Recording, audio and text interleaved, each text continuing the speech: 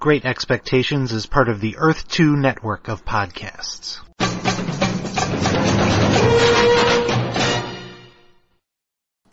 Strap yourselves in. It's time to take an adventure to the Silver Age of comics.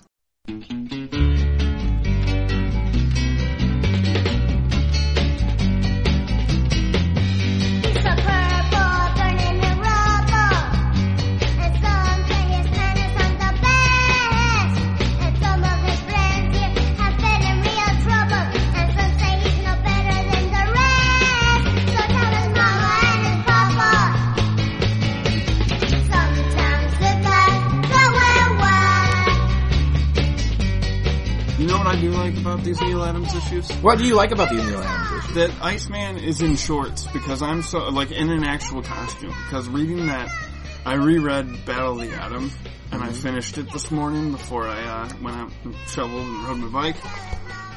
I want to punch everyone in the face who puts Bobby Drake in cargo shorts. That is not a superhero costume.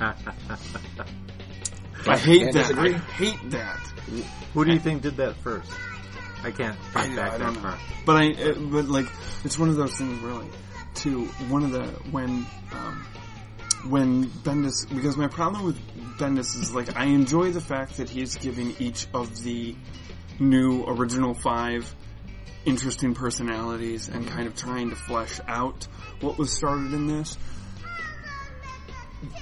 But I read today, because you know how in All New X-Men 23, when Bobby's talking about Rocket Raccoon, and he's like, it makes me feel like a Disney princess because I'm talking to a rocket, or a raccoon. There is a whole group of people now on the internet that's like, so Bobby's gay. And I'm just like, I don't, why? What is happening? And I feel like Bendis tends to write Bobby Drake as Ultimate Bobby Drake. From when he came over into Ultimate Spider-Man, and that starts to I will admit that I'm not as good as in the Ultimate world as I should. I read the Ultimate Fantastic Four, the whole run, some of the Ultimate Avengers stuff. I'm terrible at it too. I did not really read anything else. But Sean, who's that strange voice talking to you? That is Gracious Greg Turner. Gracious. I've been called gregarious before, but never gracious. Well, you've earned the title gracious because this is your third visit to our studios. Our third attempt at recording this awesome episode. Third time is the charm, I understand. After the second time that he called me, and he was just like, you have to call Greg and tell him that it didn't work. He was like, I don't want to face him. I can't believe Jerry was checking to let me know. He made Sean deliver the bad news. It was a bad feeling in the stomach when we have 3 hours of audio that exists, but it's unlistenable. It's pretty garbled. Well, maybe that'll be the outtake. It was one of those things, too, where it was like I expected that Jerry was calling me to give me, hey, that was a fun episode. It was, immediately oh, no. John, it's the end of the world. Oh, well. I'm glad to be back again. And since none of you heard those first 2 appearances, we'll tell you a little bit about Greg. Greg is a really cool guy that's a regular at the shop that we go to all the time. Sean more than me. He lives there, unfortunately for them. And that is Back to the Past Comics in Redford, Michigan. And Greg, you are an expert on all things comics, especially from the Silver and Bronze Age. Well, that's kind of my 9-year-old kid, when discovered my comics, so that dates me, I know, but that does definitely put me Silver, Bronze Age. Those are the comics that I love the most. I think you guys asked me at one point in time which X-Men comic I probably read first. And it's hard to pin down really when it was. I first discovered comics, for lack of a better description, at the barbershop. My dad would take me up to get a haircut, and at the barbershop they had a stack of comics there for the kids. The men had their men's magazines, Field and Stream and Playboy or whatever. Right. And the kids, we had comics, but I had never seen comics before that. And I started reading, and they were Marvel comics, so they were great comics, and that just sucked me in. So then it was like begging Mom and Dad to take me up to the local drugstore to see if I could buy comics. But they didn't really let me do that until vacation time. And then usually for a week or 2 before that, my mom would take me up to the local drugstore, and I'd get to pick out 5 or 6 comics. And then so I had 10 or 12 or 15 comics to take with me to Kentucky, where my parents were from, and on our summer vacation or whatever. So I was happy as a clam in the back seat reading comics. And then I actually had a cousin that was a year or two older than me. She read my comics, and we'd talk comics or whatever. So that was pretty cool. Awesome. Neat beginning to have somebody like that. Were your parents comic readers? Do you know? My parents did not care much for comics. Okay. Though, I was just talking to Denny at the shop about this. My mom actually tore up one comic. I had a Vampirella number 5 with a sexy Jeff Jones cover that she said, "What the hell is that?" And looked through it and said, "You can't have this." Ripped it up in front of me. So it's the only time she ever destroyed anything that I owned in the comic world. Well, rightly so. That Yeah. filth. You probably deserved it. So. I think I was maybe 12 at the time or something. But anyway, it doesn't matter. So that's kind of where I was at. Again, I couldn't determine which early X-Men. I've certainly read, now own almost a complete run. I will admit that 1 through 10, I've only got like 2 or 3 of those, and I've got them in Marvel Masterworks, so I never wanted to spend the money. But definitely was reading in the 20s and 30s, probably as a regular reader. But I have to admit that I'm an Avenger guy through and through. I love the Avengers. The X-Men were always second rate. But a lot of that had to do with the art. Oh, God, yeah. I know, exactly. Toss me out, guys. But that had a lot to do with art. The Avengers had some great artists working on their books. And until, whatever, issue 49 or whatever, Werner Roth was drawing the X-Men. I mean, he was not exactly a star artist. Workmanlike, yes. Right. He delivered the story as written. I give him credit for that. But it really didn't capture my imagination. Yeah. It wasn't until those early Steranko issues that just leaped off the page at me and made me want to read the X-Men. And then, after a couple of other fill-in issues, Barry Windsor Smith, I think, did his very first comic book artwork in an Avenger. Some people hate that issue. I kind of think it's neat that he did it on a park bench in New York City over on a visa. And then all of a sudden, Lord Almighty, issue 56, you pick that up. It's got a great cover. And it's drawn by this guy from DC, Neil Adams. And to me, that made the X-Men awesome. And it gave me a reason to want to pick up that book and hunt it every time. That first cover... Oh, the X-Men were always awesome. The X-Men made Neil Adams more awesome.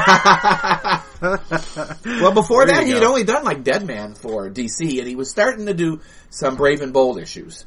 But that was it. And then he said, hey, you know what? I want to see what's it like on the other side. And he's actually said in interviews, he actually found working for Marvel fun, but he was kind of committed to doing DC's cover work and things like that. So he had a strong paycheck over at DC, but he was one of the first guys that were crossing over and working for both companies. Him and Gil Kane, actually. Gil Kane was doing some Spider-Man work as well as still doing the Green Lantern stuff.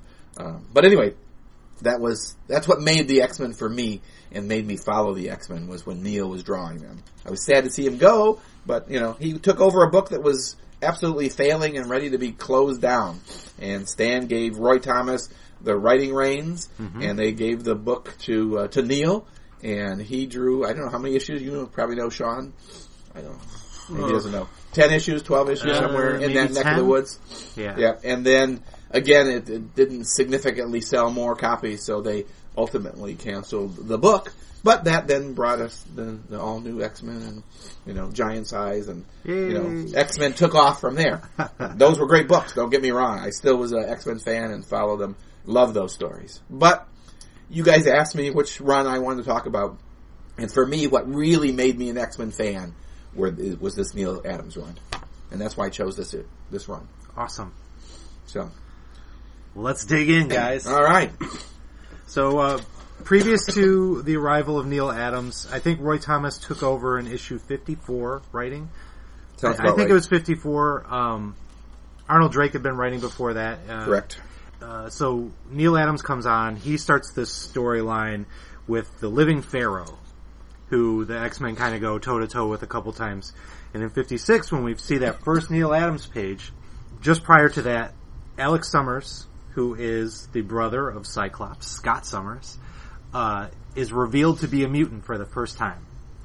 In revealing that, he blasts the Living Pharaoh and allows the X-Men to take him prisoner. So they're flying away with him on some captured ship, and you see this first page splash that's them in a rocket ship hurtling towards some ancient monument with the angel in the foreground flying behind them.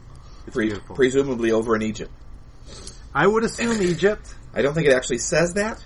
No, it never does. I Nope. mean, there are references to what area of the world they're in, but never a country.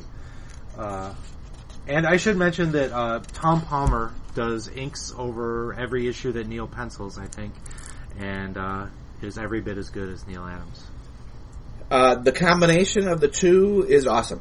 Yeah. I mean, there is no question about it. They were a pair that was just made in heaven. I mean, they're just great together. Tom Palmer, I don't know he did that many things before this, but when he hooked up with Neil on this series, magic was made. Trust me. I think Palmer had done pencils on maybe an issue of Doctor Strange or something like that, and admitted himself that it wasn't very good. And his Penciling future wasn't his. was as an inker. But having that penciling background, I think, helped prepare him for a career in inking. And he is absolutely still, to this day, one of the best. I agree. Can't disagree at all. So another thing I should mention before we get too into the story at all is there's no colorist listed, and I believe that's because Neil himself did the coloring on these books. I believe that's correct. Man, for a 60s book, these colors are crazy good. I mean, they stand out to me compared to the other stuff I've read. Just really vivid coloring. Even on that old newsprint, it still looks amazing. I don't think anybody would argue with you, Jerry. That's right, they better not. So yeah, they're flying into Egypt. You know, they've taken the living pharaoh back, I guess, to face the justice or face the music, so to speak. But he's got some followers there, and so they attack the ship that they're flying back in, and so we see the pharaoh's followers beating up on the X-Men. Yeah, that's no good. They do get the best of them, and they start to take off. And they've got Alex with them, right? Yes, they've stolen Alex, and they're racing away. And the Angel is trying to follow them, but they fire some concussion missiles, and then he plummets down to the earth. And of course, earlier Jean Grey has been knocked out, so Scott Summers is just all over Jean, going, Jean, you know, He worries. are you okay? You know, or are you alive? And of course she is.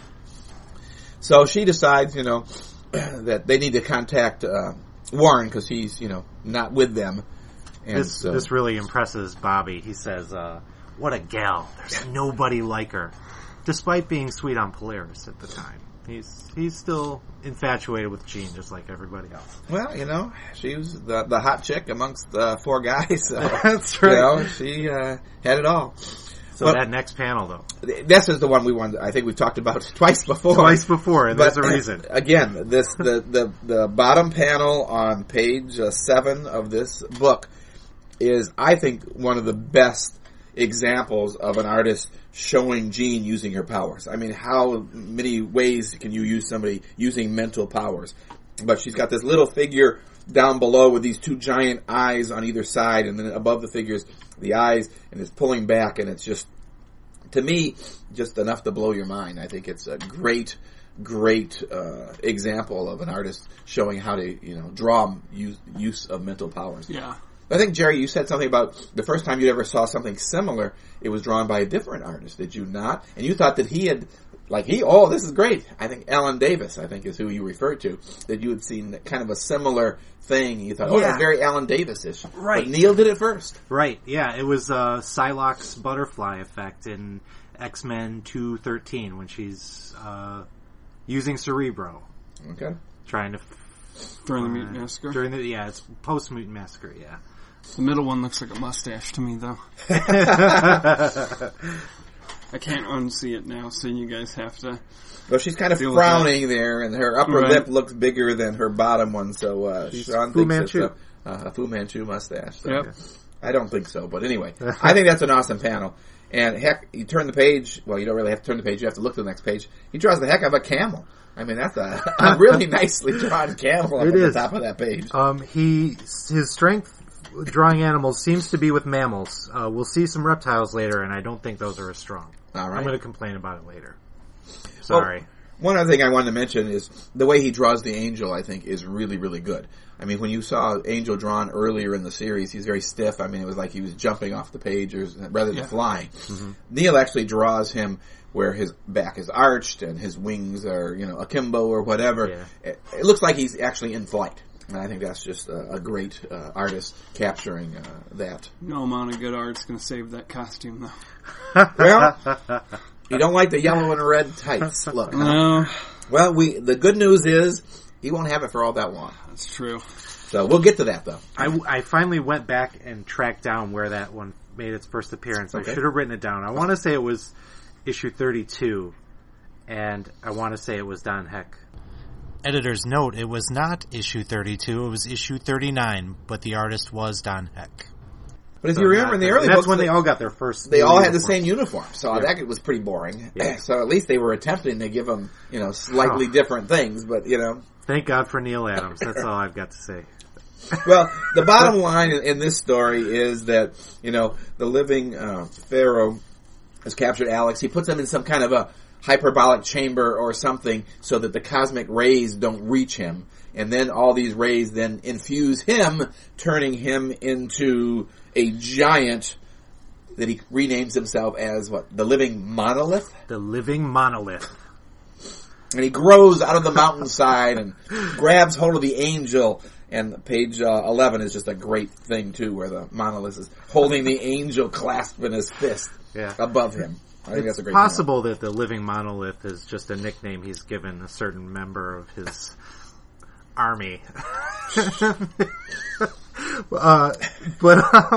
We should mention that it's the cosmic rays that this chamber is trapping that fuel Alex Summers' mutant power, and I'm sure every X-Men fan probably knows that already. But this is also the power of the living Pharaoh, and so they're splitting the power between them. Apparently so the significance of this chamber is that it traps Alex from absorbing any cosmic rays, and the living Pharaoh then gets all of them, and that's enough energy to propel him into this new state where he's a giant rock hard guy. Exactly. I saved it. But the feet can still be knocked out from under him by the beast on page 12, I believe that is. So even though you're a giant, the bigger you are, the harder you fall, I guess. That's right.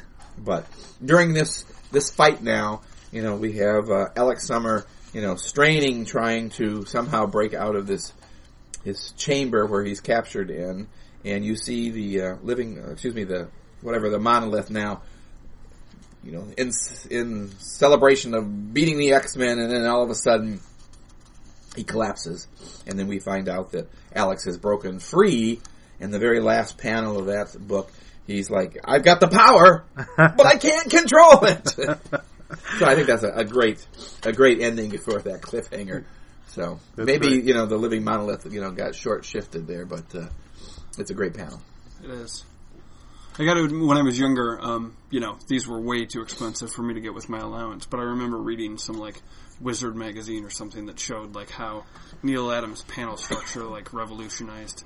And I'm sure later on in one of the issues, I know for a fact that, Beast knocking Iceman out of the window panel was one of the ones that they went to where it was this changed everything. Mm-hmm. And so even if you're I don't want to go back and read those old issues, clearly Neil Adams was doing something that hadn't been done before. Yeah, he's still pretty straightforward on that one. There's some diagonal panels or whatever, split, the page in half from the upper right to the bottom left or whatever. But pretty much straightforward storytelling in this particular book. And we were seeing some of that in the Steranko issues too. Exactly. Another guy who was considered very cutting edge at the time. Those two are contemporaries and had kind of a similar approach, a novel approach to doing layouts. So unfortunately, he only teased us with the 3 covers and 2 issues of of the X-Men. Right. And they were excellent, but I don't think they were his best work, actually. No, I agree. His 100%. best work was in Jerry's Jam piece. What? Yeah! That was sweet. I was jealous. I saw that. How about that? I'll pull it out in a little... I'll pull out my jam piece. I will pull out the sketch in a little while. Jerry's always pulling out his jam piece. So, Greg, we mentioned last time we recorded, and we should mention it again this time because it's an interesting story. The cover we see at the beginning of X-Men 56, which is the first issue of the run, is not the cover that Neil Adams drew originally. That's correct, Jerry.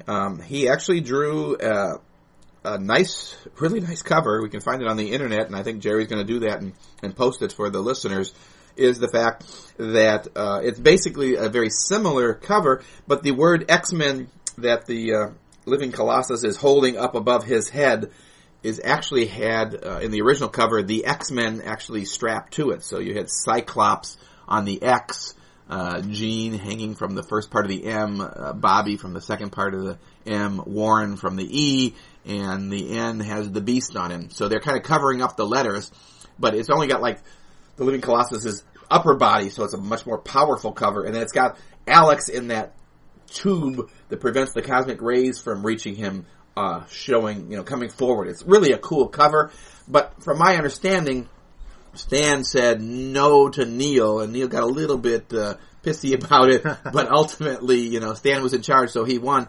But Stan felt that the X-Men strap to the logo covered up the logo so that you could not tell it wasn't the words X-Men. I mean, if you look, you could tell that's the word X-Men. But he has something to be said, is because, comics were on spinner racks back then. They didn't have them on walls, so you could see the whole cover like we do today. Mm-hmm. So all you got to see was that logo up at the top of the comic, because there was another comic in the next rack below it, covering up all but that logo, and then the comic below that. Mm-hmm. So Stan had a point. It was not clear or easily seen that was an X-Men comic. So I think he was correct in asking Neil to redraw it. But Neil drew not quite as powerful a cover, but still a good cover. I actually like the red background cover better than the green that he used on the original, if he in fact did the coloring of that. Yeah, I think the original is probably the stronger composition, but I think from a marketing perspective, I agree that it's probably the right idea to go with it. But again, that's one of those little-known stories that exist probably on most of the comics that we as fans never hear about. But Neil has talked about the fact that he really liked that first cover, and Stan said, nope, not going to work. Better luck next time, Neil. Yep. And presumably he did, because the next cover on 57 is really strong cover. Yeah. That's the Sentinel cover, so that's great. So we move to issue 57. I'll keep this on track, even if you guys refuse to. It's your show, but I don't want to be here another 5 hours. So the next issue has a great Sentinel cover, so we kind of forecast who the bad guys are here. Yeah. And some funny green guy down below saying the Sentinels live. And things kind of change because we open the book and we see actually it's Lorna Dane or Polaris being actually attacked by the Sentinels. And where'd they come from? Exactly. So then they so she's captured and then they jump back to Egypt and we see the whole thing with Alex, how he broke free and discovered his powers, but is having trouble keeping, the control of them. And then there's this whole thing basically where some other guys attack the X-Men, and so they have to fight them off. Right, these are the local constabulary, I guess. They show up to sort out the mess, and the X-Men are like, hey, arrest this guy, talking about the living Pharaoh, but it turns out he knows the cops. Exactly. So, of course, that's going to go south. And the X-Men decide to beat up the cops because that's what they do. They fight authority. And in the meantime, Alex slips away, which really, really angers Scott Summers. Exactly. He's trying to help his kid brother, and he runs off in the middle of a fight. And these camel jockeys, according to him, did this. Yeah, that's a little rough. This dates the piece a little bit, I would say. But now he's so mad that the gloves are off. And in a great panel on the next page, you just see these cops getting wiped out. in a nice vibrant red panel. It's awesome. One shot takes them all out. It is. So then they shift, and we show us Alex hiding out in the cave, and lo and behold, a sentinel manages to come out of the darkness of the cave. Was he there the whole time? Did he burrow under the ground and come up because he sensed them there? We don't know, but he's obviously captured by a sentinel. So the X-Men, have no clue, but for some reason they decide to send Bobby and Hank back home. It seems that they've got cameras in Lorna's apartment for some reason and are able to look at those cameras from Egypt or wherever they are, and they realize the apartment's been trashed and Lorna's nowhere to be found. So Bobby and Hank take the captured spaceship or rocket launcher, whatever that thing is, and they fly back to America, leaving Scott and Jean and Warren to look for Scott's brother, Alex. Poor Alex. Exactly. So the next scene, as we talked about, is Bobby and Hank brushing into Lorna's apartment, and the police are there. There's obviously been a disturbance reported.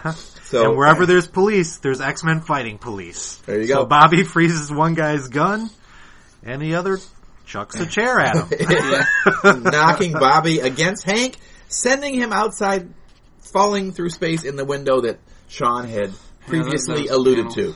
So we have kind of like a ladder-like panel going from the upper left to the bottom right, with a couple of triangular panels at the top right and bottom left, showing Hank falling from the skyscraper, and Bobby Iceman is able to swoop in on an ice slide and save them both, and also get away from the police. And if there were a Neil Adams page anywhere in this run that he did, like, this is the Neil Adams page, I would say this is it. Really? This is, to me, this is the one that stands out from the rest of the run as far as, being talked about by people. Like, oh, when Neil Adams was on, he did this. Yeah. I think there's a better one in one of the storyline issues, but that's just me. I'm biased. You're allowed to have more favorite panels. Again, it's only his second issue, and I think it is an outstanding page design. I don't know if it's, iconic, but it certainly captures, iconic. That's the word I was looking for. There you go. I'm glad to share it with you. Just pay me $0.25 and you can use it. I'll bet I said iconic the first time we recorded this. You probably did. Probably the first 2 times. Probably, yeah. So that pretty much ends that second issue, really. We got Bobby and... They turn on the TV and there's a judge talking about the mutant menace, and so Judge Chalmers. Yep. Oh, that's right. Hank asks Bobby to quiet down, and they start watching this news report, and they realize that it's the son of Bolivar Trask, Larry Trask, discussing bringing the Sentinels back onto the market. So that's the little green guy on the cover. Yep, and you see the last panel of the page is a shot from an outside window, looking in on Hank and Bobby, and it's a Sentinel standing outside the window. So we move to issue 58. Kind of a cool cover. Yeah. If you didn't know it, it says, "Enter the man called Havoc." If you didn't know it already, that turns out to be Alex Summer in really the first look at his costume, though it's certainly not yellow and orange, thank goodness. It's not, but that is a really cool use of negative space. I like it. It is. It's an excellent cover. And again, another great splash page with a Sentinel busting in on Bobby and Hank. Though the icing that Bobby's doing almost makes it look like he's got, or maybe that's the drapes behind him. It almost looks like he's got wings, Warren's wings there. Yeah, it does. It's like, what? Wait a minute. But that's him icing up, and it might be the curtains behind him. So they have now a couple of page battle against the Sentinel. Page 3 is a great one. It almost looks Silver Surfer-ish, the way that Neil has drawn Bobby forming his ice slide and fleeing from or avoiding the Sentinel. I thought it was cool that they had the Trask commentary on the TV kind of placed over the fight as he's discussing. Because that's what they were watching, right? Yeah. So that's still going on in the background, so they bring that in, and it is a nice touch, though. Thanks for mentioning that. It kind of paces the fight, too, gives you an idea of how long it goes on. This isn't a bing, bang, boom, it's over. Right. They're tearing up the place. Yeah, right. And actually, what you see A lot of people don't like Bobby Drake or think he's the weak link, but he chooses to sacrifice himself here to allow Hank to escape. Yep. So you got to give him kudos for that.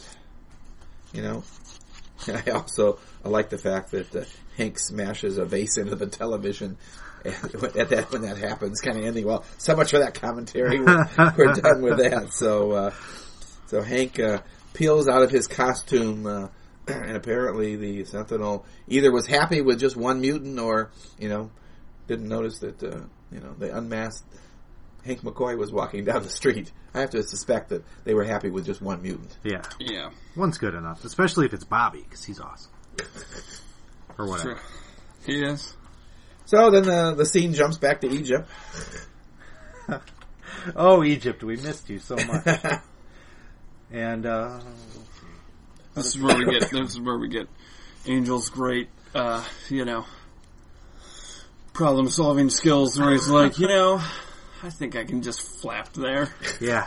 They decide they need to get back to the States to see what's going on, and of course they don't have the rocket ship or whatever they were using anymore. So they're going to have to take a commercial flight back, but that's not fast enough for good old Warren. He's going to fly back on his two little non-supersonic wings. That's because he was once known as the Avenging Angel, and that makes all the difference. It makes all the difference, as he keeps reminding us throughout this Neil Adams run. So he's going to fly home. And then they jump back, and we see Bobby Drake being captured, we saw him captured earlier, brought into some mountain fortress in front of Larry Trask, who rants and raves about, his father's death and all that kind of stuff. And tricks Bobby into attacking him, catching it on camera so he can use that against mutants later in a televised event. Yep. And this is where we first see Alex Summer in costume on page 10 of this story, as Bobby is flung to the ground, and there's some black-clad feet there. He looks up, and there's Alex Summer in an all-black costume with some white concentric rings and some fancy, weird headdress with a red gem in the middle of his forehead. And that gem will be important later in the issue, as Sean's issue falls apart. Sean was so excited he just ripped the page right out of the book. In the background, we see a unconscious Lorna Dane in her Polaris costume still. Yep. And Bobby's all concerned about her. And I notice her headdress now is missing that weird shamrock thing that Steranko had put on it. I could not figure out what that thing was. But it's gone now, thankfully. So Neil probably, simplified it a little bit. Or saw no purpose. That's possible. Or he just moved it over to Havoc's costume. Yeah, that's kind of a weird headdress. But we see... Well, it's not really... Yeah, we do. On page 11, we see for the first time... I told this story before, so I'm going to tell it again. Please do. I got a Havoc sketch from Neil Adams a while back, and he told me when he was doing it that everybody always draws Havoc wrong. He's got those concentric rings, and everybody always draws them in the middle of his chest. But the right way to draw it is from whatever perspective he is in relation to the camera. The concentric rings should always be coming from the middle of his body. If he's got his side to you, they should be coming from the middle of his side. And so you see that for the first time on page 11 when he's got his back to the camera and they're just coming out from the center of him. But then he unleashes his power for the first time in costume on that page, and it is awesome. It is. But then you see that good old Trask is controlling Havoc by the gem on his little headdress. And he zaps him. They figure out that he somehow is controlling him, but they can't put together that it's the gem on his forehead. And it somehow has the ability to just shut his power of absorbing cosmic rays off. Well, it was only 2 pages there, so, Yeah. They didn't figure that out that quickly. And Polaris cannot fight back because she is locked in anti-polar armbands, which is Silver Age code for we just did it somehow. I missed that. Yeah, me too. I really do. Sometimes when I see people on the internet, picking apart everything about current books, I'm just like, isn't there just a moment where you're like, it's comics? Yeah. You have to suspend belief Yeah. sometimes and just enjoy Like, it. there's not a guy that shoots cosmic rays out of his chest. Hate to burst your bubble. Like, so we don't need an explanation for everything. But I find that antipolar, you think that would work better against Bobby Drake, Iceman. Yeah. You know, you think that antipolar would be like some kind of a heat thing, but because her superhero name is Polaris, they thought, well, what do we use? We'll call it antipolar. But We could have used these antipolar armbands during this polar vortex. there you I'll go. tell you that. We all could have. Wrote that down.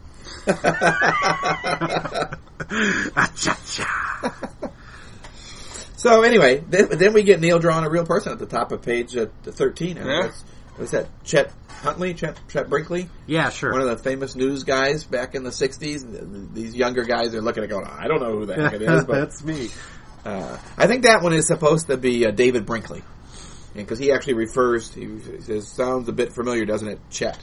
So I think that's his partner. But it was, anyway. The only newsman in my life is Bill Bonds, sir. So, Havoc being shut off stops him from absorbing cosmic rays, and when he stops absorbing cosmic rays, that means the living Pharaoh starts absorbing more. And he's excited because he's changing back to the living monolith until the Sentinels show up. And they cover him in yellow goo that shuts him down. Exactly. And now he's captured as well. Yep. And of course, then they jumps the angel flying back on his own. And guess what? He's a sitting duck. He's a sitting pigeon. No offense, Sean. That's alright. And the Sentinels capture Warren as well. But you know what? Just I found in interesting. time. Exactly. The jet that Scott and Gene are on just happened to be flying by at that moment. And they're waving to him. So long, sucker. It's Warren. What can we do? It's the hardest thing of all, Gene. Nothing. Laugh? They could laugh? Oh, yep. What an idiot. Bottom of page 15. Ah. We see the Sentinels busting in on a couple of villains, Mesmero and Magneto, who I believe people have thought dead at this point in time. So That was during the Steranko issues, right? I believe so. That he was the main villain in those issues. These two were paired up. Yep. So Mesmero is still serving But it turns out Magneto. that it's not actually Magneto because he gets blasted by one of the Sentinels, and it turns out that Magneto was a robot the entire time. dun dun dun. Oh! Snap. Huge reveal for people that were reading monthly at this time, or bi-monthly. It was, you know, you think Magneto, he's this awesome bad guy, you know, you love to hate him, but, you know, he's right up there with the Red Skull and Doctor Doom with Where he Marvel should be. villains. Mm-hmm. And then here it turns out he's a lousy stinking robot. Unfortunately for Mesmero, who's powerless against the Sentinels. Exactly. He was trying to hide behind Magneto at the time, so that doesn't go well for him. So he's captured as well. So then they move on, and we get the little backstory about Larry Trask and why he's doing what he's doing to revenge his father, who he thinks the X-Men did away with. And that was back in issue 16 when it actually happened that the Master Mold that was making all the Sentinels for Bolivar Trask turned on him. And so he sacrificed himself to destroy the Master Mold. That's the issue I have signed by Stan Lee. Well, that's cool. Attaboy. I love that issue. I wish you guys could see the look on Sean's face. He's Adoration.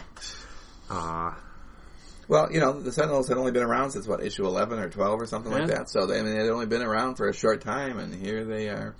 You know, this guy's making sacrifices, you know, and doing away with them, and we hadn't seen them in a while. But they're alive here and well. and improved. They're bigger, cooler looking. I think, I forget who was penciling over Kirby's layouts in those issues, but I don't think they looked very good. But these Sentinels are pretty sweet. I'm sorry, Sean. Back in the teens. Not these. Jack was drawing the Yeah. layouts. Yeah, he was doing the layouts, Still but he looks wasn't. sweet. That cover where they're busting Oh, no, that's through. all Jack Kirby. Yeah, the the cover is Okay. Jack Kirby, but The interiors. the interior art is not Jack. He laid out the panels, but he didn't do any of the finishes on it. So Jerry's correct. Shit, man. He just This busted one of his. podcast, bursts my bubble all the time. Because it's like, no, this thing that you thought was happening, these guys were actually... He was too busy to do this. Doing the Avengers. He had to please Greg Turner. Yeah. Because he wasn't an X-Men fan at the time. He had his real love in the Fantastic Four. Jack didn't draw enough Avengers issues for the record either. He did the same thing like he did with the X-Men. He drew the first 10 or 12 issues, and then they turned it over to other guys where he was too busy drawing Thor and Fantastic Four, I think you meant to say. Yeah. All right. Fair enough. But anyway. I don't know my Silver Age. What can I say? I guess that's why you invited me. That is true. That's why we well, have thank you here. All We right. do have to get back on track here and mention that this entire time Larry Trask is wearing a medallion that his father gave to him. His bling. You'd almost think this was the 70s with this medallion. It's a big, shiny... Yeah, you'd have to wonder. There was a hubcap. moment where he'd be like, why did my father make sure that I never took this off? And why is it so huge? No. So apparently he wears it when he showers and does Yes. other things as well. Well, it's big enough he can get his clothes on and off around it. It's not a problem. Yeah, it's on his big chain too. Yeah. It's sweet. I mean, it's so sweet. Why would you question it? That's true. Why would you want to take it off? Well, in the end of this story, Judge Chalmers punches out Larry Trask and takes it off. Yeah. Larry Trask is about to pull the trigger on all these mutants he's captured, including the Banshee, Who just makes showed up. an appearance. And I don't remember if it was in this episode or another one where I said, I like the way that they used to draw Banshee really creepy looking, like a real Banshee. He's like ghostly, gaunt. Page 15, he's pretty ghostly there as he comes screaming in. It's cool. He tricks them, the Sentinels. He goes peacefully when the Sentinels capture him, but as soon as he's inside this base, he lays one out, and he's about to take out everybody when they get the best of him. And now he's captive too. And then Judge Chalmers takes the medallion off of him, and the second he makes before he does, Trask makes the order that the Sentinels should kill all the mutants. Correct. And then Judge Chalmers rips the medallion off, and it's revealed that Larry Trask is a mutant, and the medallion blocked him from the Sentinels. Dun dun dun. So now that he's a mutant, he's the first one the Sentinels are going to take out. You have to be careful what you order the Sentinels to do, you know? Yep. So, moving to the next issue. Issue 59, Do or Die, baby. Sean probably likes this cover. It's a great Cyclops cover. Dude, this was the first really, really old... Oh, sorry. Back issue that I got when I was a youngster. Sorry. That's all right. You know, Classic? I take Would you prefer offense. classic? No, it's a really old back issue. All the way back to 1969. I think Neil liked a lot of the hue green because there's a lot of panels that he drew using, if he was truly the colorist, that he you guys green. would tell me that it was somebody else. And Neil had hired his kid, and his kid just had only a green crayon. Sorry, Sean. It's possible, but I don't think so. Comics are I ruined. think Jerry and I both agree that I think that Neil was doing the colors for here. I'm pretty sure. He was just on 3 episodes of Fat Man on Batman, and they talked about this run. And I want to say... Who's going to want to listen to me then if Neil himself has been on? It was only very briefly because Kevin Smith wanted to talk Batman. So he did claim to have plotted most of this, saying that Roy Thomas scripted it. After Roy has gone out on record as saying that he and Neil worked very closely together, that Neil was very involved in the writing process, or at least in the plotting process, that he's made no bones about it. I mean, it's not credited to him, I don't think, Neil, any credit, except I think actually issue number 65, Neil did write the whole thing. I mean, Roy's name may be on it, and I have to admit that it's not quite as good as the ones that Roy was scripting. Sorry, Neil. So anyway, we've got now everybody back in the good old US of A. And, USA! Scott and Jean have hooked up with Hank, and they've found out where this mountain hideout is, and they're attempting to break into the secret headquarters of Larry Trask and the Sentinels. One nice thing about this this issue, number 59, they bring in other mutants. So we actually get to see Quicksilver and the Scarlet Witch and the Toad being captured, and also the Blob, Eunice the Untouchable, and Mastermind. And apparently they're all put in these cylinders that somehow keep them from using their powers and maybe keep them even from being awake. I can't quite tell if they're, asleep, standing up in these cylinders or not. But there is kind of a neat panel on page 6 here. Again, is this Cerebro that's supposed to be happening right here? Well, this is, I guess, the Sentinels' version of Cerebro with their mutant detector. I forget what. So it's kind of psychedelic or whatever. Yeah. Not sure. It's just kind of a neat psychedelic panel. It's like, whoa, what's that? So we see Scott and Hank and Jean scaling the mountainside, and they finally bust in and attack a Sentinel. The great panel again of Cyclops blasting this Sentinel on the bottom of page 8. I just tweeted this panel today. I love that panel. It's a great panel. I actually think I drew this. I probably have some art drawn by Greg Turner showing Cyclops in that ripped off pose from Neil Adams. Nice. Back in the day, I was a bit of an amateur artist. So you couldn't, emulate anyone better than Neil Adams, in my opinion. No, sir. I've got a few X-Men drawn things that definitely reflect Neil Adams' artwork. So the bottom line is that somewhere off panel, we have a big switcheroo going on.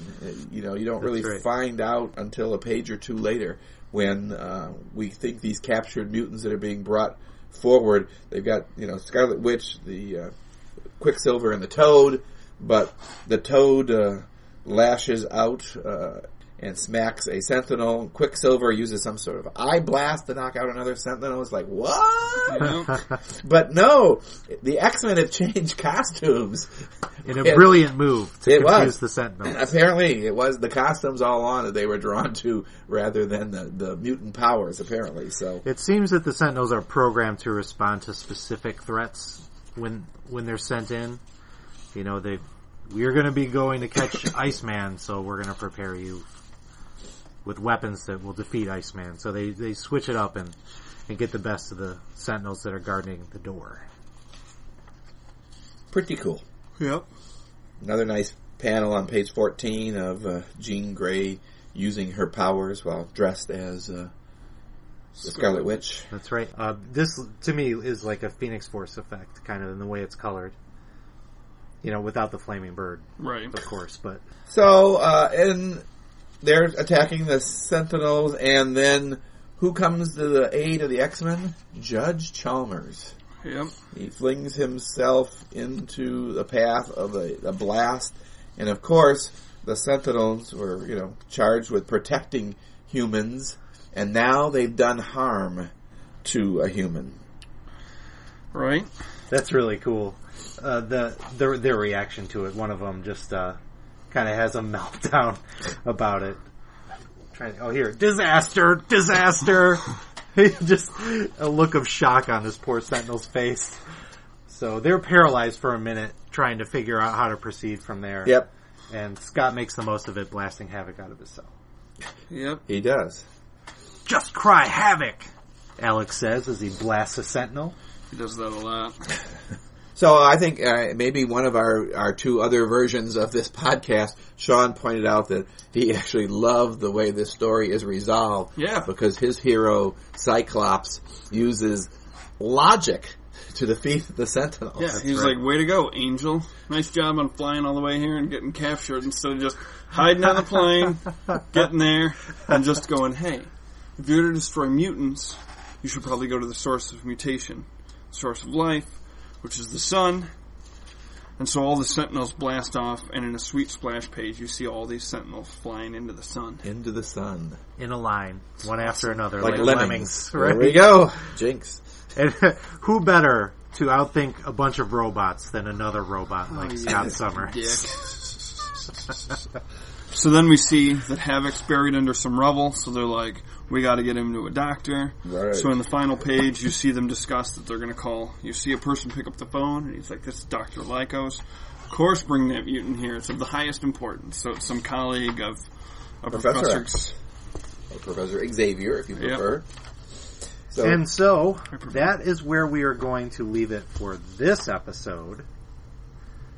Next episode, we're going to be talking some more Neil Adams, the second half of his run, and I think Sean would say the better half of his run. We're going to see some Sauron action, people. So, Greg, you will be back for that. I hope to. In the meantime, folks will obviously be fans of yours after this, so where can they check out the stuff that you do comic-related these days? Well, I do write 2 different blogs for Back to the Past, the comic shop. I believe you can find that at gobacktothepast.com.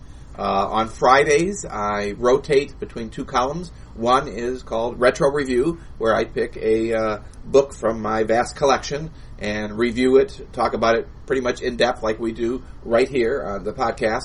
And then I also alternate Fridays with a column I call Fabulous Finds, where again I go into my collection or on the internet to find something awesome that maybe today's people aren't aware of, something that took place back in or some collectible back from the 60s or 70s or whatever, and I bring that to light with pictures and talk about that, if it's from my collection, how I got it and why, etc., or, why I went out on the internet and found out about it or whatever. So I hope that people find that interesting. I do get comments, so if you like this part, please check that out.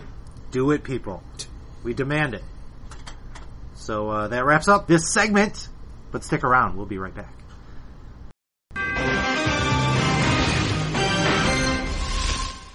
Previously on X-Men. Man, Sean, that was a really fun chat we had with Mr. Greg Turner. Yes, it was. For the 3rd time. Why you gotta rub it in? I didn't ask for that. It's not entirely your fault. It is nearly entirely my fault. I can't make too many accusations or digs when it comes to that, since I put the least amount of work into this podcast. Well, you bring all the good looks, so it's a fair deal. Audio. Yeah. I've got a face for audio. I will cut that out. Cut that out, Jerry. Alright, Sean, let's talk some X-Men reread. Like I said, I'm totally enjoying it. I just, the other day I was in a conversation with a guy named Jay Pooch on Twitter, and we were going back and forth about X-Men stuff, and in a direct message, because I didn't want to clog everybody's feed with a bunch of nonsense. And it was weird because I've read this stuff like once or twice. I've done the entire From Giant Size to the Present read of Uncanny X-Men and X-Men once a few years ago. But it was weird when I talked to him. It was like, I can rattle off shit from my childhood, the issues that everybody else was like, this is crap, your early 300 X-Men, and just without even looking at anything, I can tell you issue numbers, what stories were about, who drew it, who was inking it, blah blah blah. And I was like, that's my problem right now. We're not in my prime. Like, some of this stuff is still very like, if they weren't like the big points that everyone talks about, I tend to get a little lost, because much like if you cram a television show, you tend to, everything becomes a blur. Yeah. So I like that we're taking this in small chunks so that I can try to savor it. This will be like our own self-taught course in the X-Men. We will use this and only this as our guide, and we will glean as much from it as we can.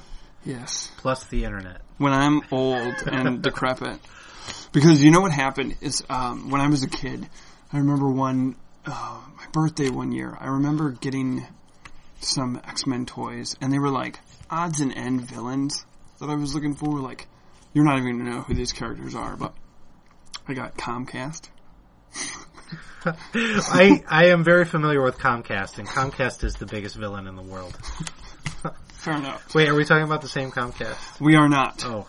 And I remember one of the other toys was Slayback, which was, I believe, a Wolverine villain. Okay. The reason that I bring this up is because I vividly remember as a child being like, oh, and Krul was another one, Krul. Krule. He was like a purple guy with like like an orange ponytail with like a ball on the end with spikes, and he'd just whip his hair around. And the toy came with like, you'd snap that part on and his head would just whip around. Nice. And I remember looking at those, and I was like, I looked at my friend Chris, and I was like, I'm always going to remember these. Like, I'll never forget the names of these characters. And the other day I was reading Peter David's newest issue of My son is pounding at the door. So as I was reading this Peter David X Factor issue, like, it ends with some obscure 90s characters being revealed. And it took me like 20 minutes to remember who the character was. And I refused to Google it. Like, I was like, no. Like, this is what you trained for your entire life, Sean. This fucking obscure 90s character, you will not lose it. Well, I remembered. Thank God. And it was awesome. Who was it? Fatale. Oh, okay. And one of them was Reaper. Yeah. Yeah. That's good. Yeah. That's good stuff. It was a big moment. So we should probably start talking about stuff that people will remember in the future. That's right. Except for me. Previously on X-Men. So we last left off after Byrne's first issue on the X-Men, which was 108. It was really cool, as I recall. Armageddon now. So that leaves us here at issue 109. Opens with them returning to the mansion, and they're all relieved, of course, after nearly dying in space. They're glad to be home. And surprisingly, we see Wolverine say, "It's about time, too. I gotta get out of these threads before I start climbing the walls." I was thinking about that because you mentioned that maybe it was Byrne who wanted him in that costume, and I was like, I wonder if it was Cockrum that wanted him in that costume, stuck him in that costume, and then Byrne was like, screw this. Right. Yeah, well, I did a little bit of digging. Okay. And I found out. And I guess it was decided that his red and blue costume wasn't very Wolverine. You mean yellow and blue? Yeah, yellow and blue. What did I say, brown? You said red and blue. Red. Don't you remember when Wolverine was red and blue? Sorry. So, yeah, his original costume was not Wolverine-like enough. So they had Cockrum sit down and try to figure out something else. And according to him, he drew dozens and dozens of costume designs and couldn't come up with anything that anybody liked. And the costume that he debuted in 108, which was the one that Wolverine stole, was originally intended to become his permanent costume from that point on. But then he left the book after 107. And I guess I didn't find this written anywhere, but obviously you're right. Byrne must have taken a look at it and said, I'm not drawing that. I like the blue one. Yeah. So, yeah, he ditches it literally as fast as he can. So they head home. Everybody immediately runs to their rooms to get some private time to do whatever people do in the privacy of their own rooms. Storm heads up to her little attic room, and it looks exactly as you would expect. And this is something that Nightcrawler set up for her, and I couldn't remember what issue it was, but I wanted to reference it. Yeah. We've covered it already. It was before 100, right? Or was it after 100? I think it was after. Anyway, so this is courtesy of Nightcrawler, but she's now really made it her own. It's lush with green vegetation. And she immediately ditches her costume, and as she's wont, she bathes herself in her own self-created rainstorm in all of her naked glory. Enough said about that. Comic book crush. I just really like Storm. What can I say? Look at her. Yeah. She is, woo! She is fine. Then you get a moment between Jean and Corsair where he asks her to keep his secret from Scott. Right. So this is a recap that was previously unmentioned in issue 108. And Aurora overhears. But Aurora is not happy about it. No. She doesn't think it's fair and that she thinks Jean should tell him. Does she think he should tell him? I just said that. She thinks that Corsair shouldn't have asked that of her. She does say that if she had found out that her father was alive and Jean hadn't told her that she'd hate her. So. Just flat out. See, she doesn't mince words. She just says it like she means it. You know? Calls it like she's seen. Whatever. That's why she's an X-Men leader. That's right. She is leadership material. This whole group is rife with leadership material. Everyone except the actual leader, Cyclops. Fuck you. So that's where you find out that Lorna and Alex have left to go to Muir Island, hooking up and hanging out with Jamie Madrox. Man, what a party that must have been, huh? The Yeah. 3 of them, or 4 of them, or 5 of them, or however many Lorna needed. It's really weird. I'm starting to notice you got holes in the page. Yeah, that's newsprint that's starting to decay. Pretty soon it's going to be Swiss cheese, Son of a bitch. while my high-quality omnibus will be forever crisp white pages with vibrant colors. I'm gonna set your house on fire. Nightcrawler and Scott have an argument that is my favorite moment from this book, I think. Yeah. Scott's brooding, watching Jean talk to her parents, and thinking, man, we really need to have a talk about our situation, because things are changing. And Nightcrawler walks in, and he's like, what's your problem, man? And Scott's like, you don't understand. And Nightcrawler's like, you think I don't understand having problems? Look at me, dude. And he says, if you keep tearing your guts apart every time you think the world's shafted you, you'll destroy not only yourself, but those who love you. And it really strikes a chord with Scott. And I think he doesn't stop Scott from going down a really negative road, because that's just his way at this point. But I think he puts the brakes on it. It's moments like that make me really excited for the upcoming Chris Claremont written Nightcrawler series. Yeah. Strictly because, like, when Nightcrawler died, spoiler, they were all fighting for the same thing, and now it's been a couple years, and everyone's divided. Scott's basically looked at as a terrorist. So I wonder what his... Like, it's a great and amazing X-Men that he's back and everything, but I'm really interested to see, like, how the shakeup in the X-Men book happens when he comes back. Yeah. To kind of, You think he tries to sit Wolverine and Cyclops down? I think that let's see if we can work through this. I think he probably goes to Logan first. Mm-hmm. Well, if he was going to go to somebody, it'd probably be Logan, I would think. Yeah. Especially since Logan's going to save him. And works from there. Yeah. But, yeah, I think that would be his style. As Peacemaker, I think he would say, you guys got to fix this. You can't do this. This is stupid. Let's hope. So there's another great moment in this issue where Wolverine says that he's going to head out into the woods and go hunting. And Aurora comes after him. Oh, no, wait. He doesn't say he's going to go hunting. He invites himself along on their picnic that they're going to go on. And they're all dressed in casual clothes, and he shows up in his costume. Because Byrne really wanted to draw it. Probably. He draws the shit out of it. And he is wearing the biggest belt buckle you will ever see. Fuck yeah. It's awesome. My sisters in the 80s would have fucking loved that belt buckle.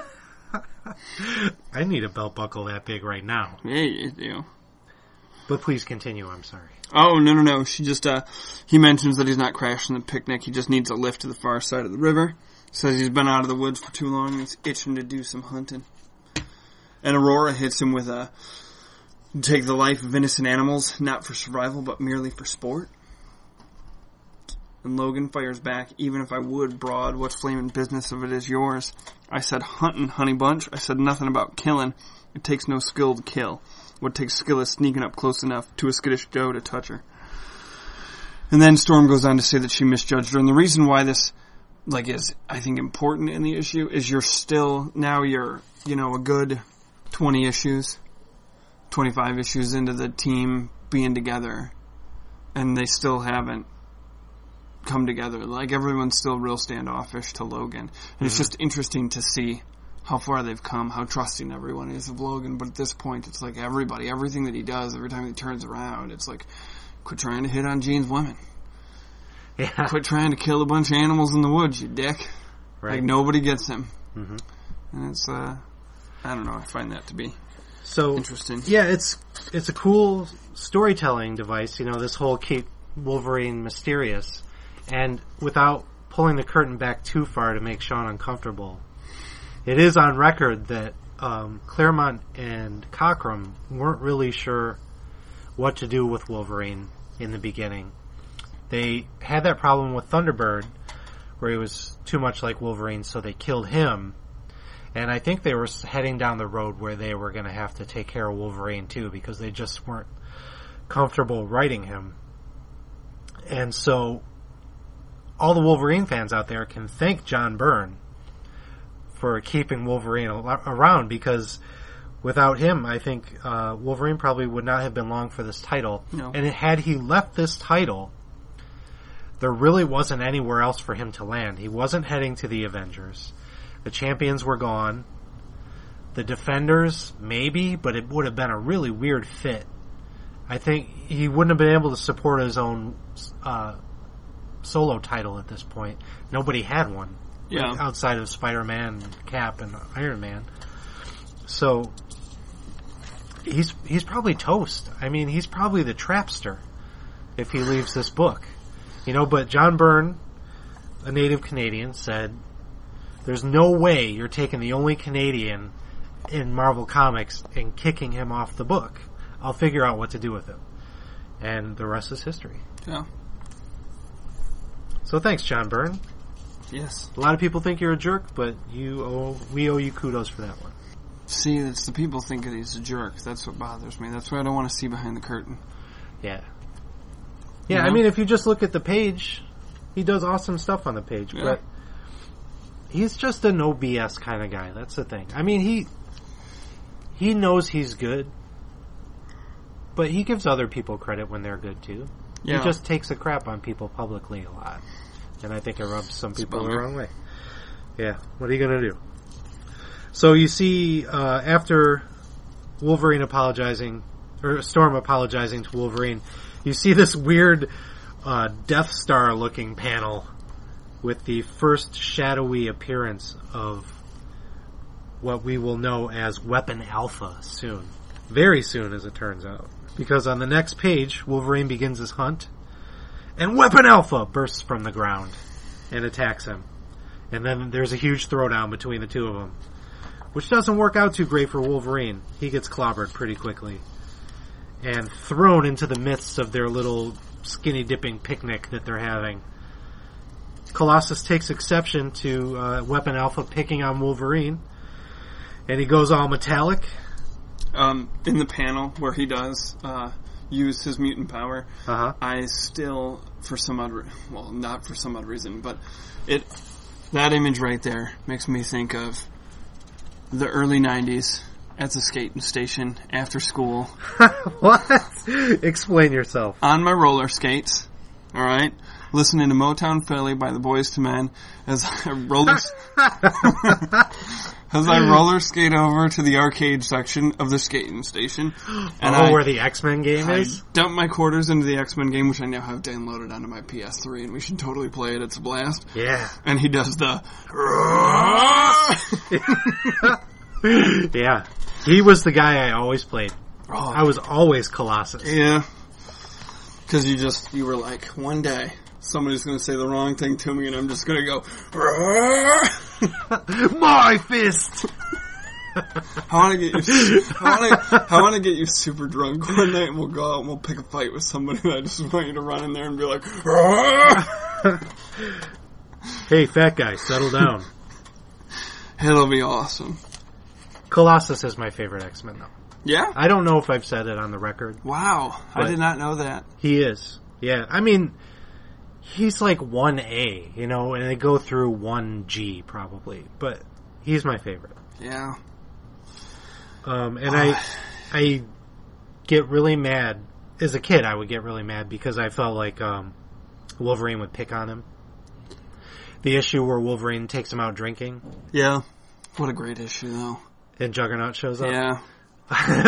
It's a great issue, but I was really resentful of the way Wolverine was treating him and really embarrassed for the way that Colossus was acting. So there's that. But getting back to this, so Colossus transforms into metal mid-punch, which is awesome. Yes. And just clocks Weapon Alpha, who we now know as Guardian of Alpha Flight, for those who don't know. And he's in his little Guardian red and white maple leaf armor. which looks totally sweet. I always love this costume. Always. It's a pretty sweet costume. And then Storm steps in and zaps this log that Weapon Alpha wants to hit Colossus with. And Weapon Alpha says, alright, I'm gonna up the ante a little bit, and he tries to zap Storm. Colossus steps in the way, and the blast hits Colossus and ricochets and hits Moira right in the temple. And that's scary, but I just want to point out the sound effect drawn into the blast. Yeah. That's awesome. That's pretty badass. I love that. Love that. So, your boy Banshee. Yeah. What a badass.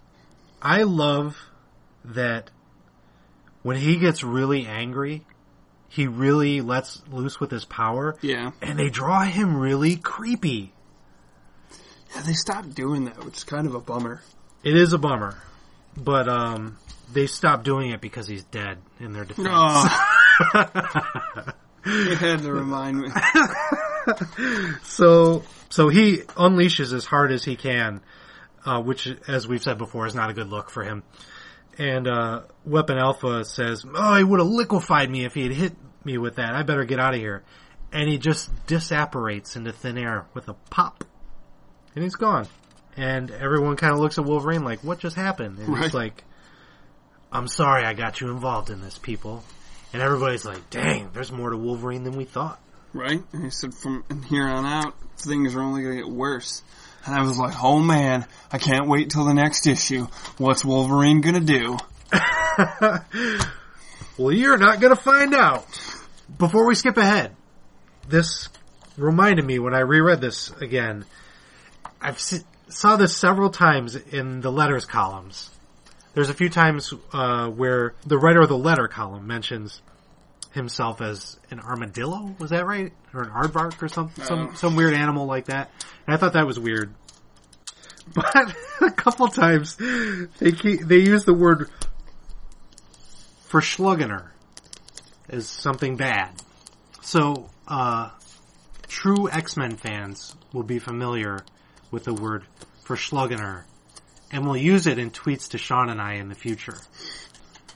And that's how we'll know you're listening to this show. Fair enough. If you refer to this show as that Verschlungener podcast, we'll know you're in. You're in our club. You're cool like us. Yeah. Yeah. I'm going to have beer. All right. So, I forgot I wanted to keep track of the creative teams for each issue. The letters and colorers are not static. They change a lot, and I'm not gonna spend time on them. But Archie Goodwin is editing these issues through 111.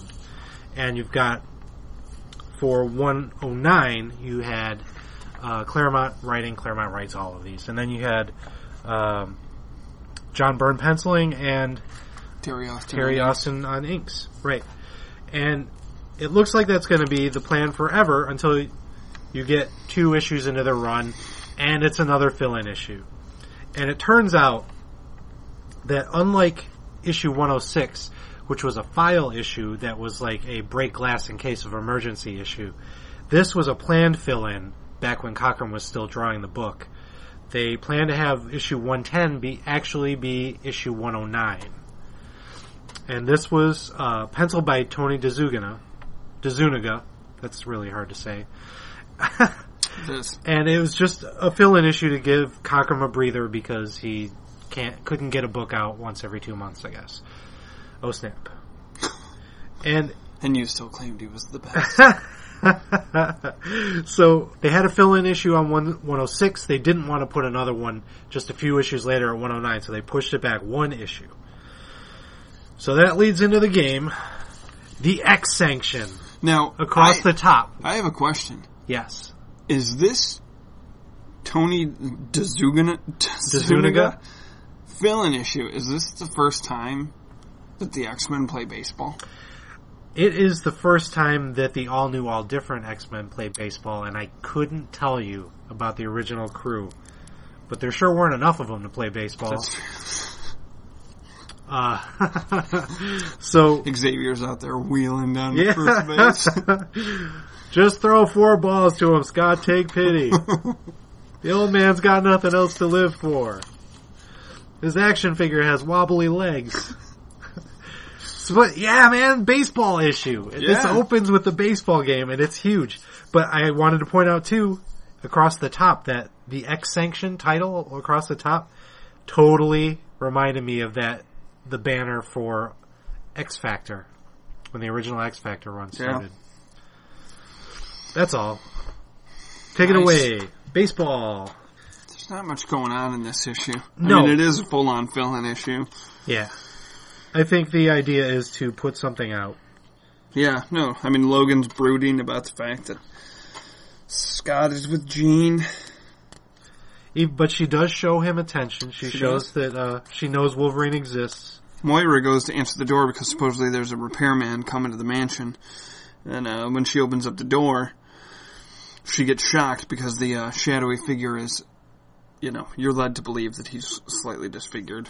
Whatever that means. I think he's just crazy looking. I don't know. The character actually looks like Colossus to me. I remember when I picked up the cover, I was like, Colossus is here, but he's also on this TV screen. What the hell's going on? Yeah.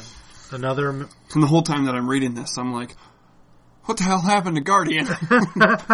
Right. 12-year-old Sean did not understand editorial fill-ins. Right. Even though it was explained in the letters column, 12-year-olds also do not read the letter column. So, Moira is quickly becoming the weak link in the chain at the X-Mansion. Yeah, somebody ship her back to Muir Island. But she's, of course, gonna take Banshee with her. Of course. Because the Irish guy belongs in Scotland. Nice. The shadowy guy is revealed as Warhawk. And next he takes out the Professor and Jean with his little gun. Yep. They each get a foot.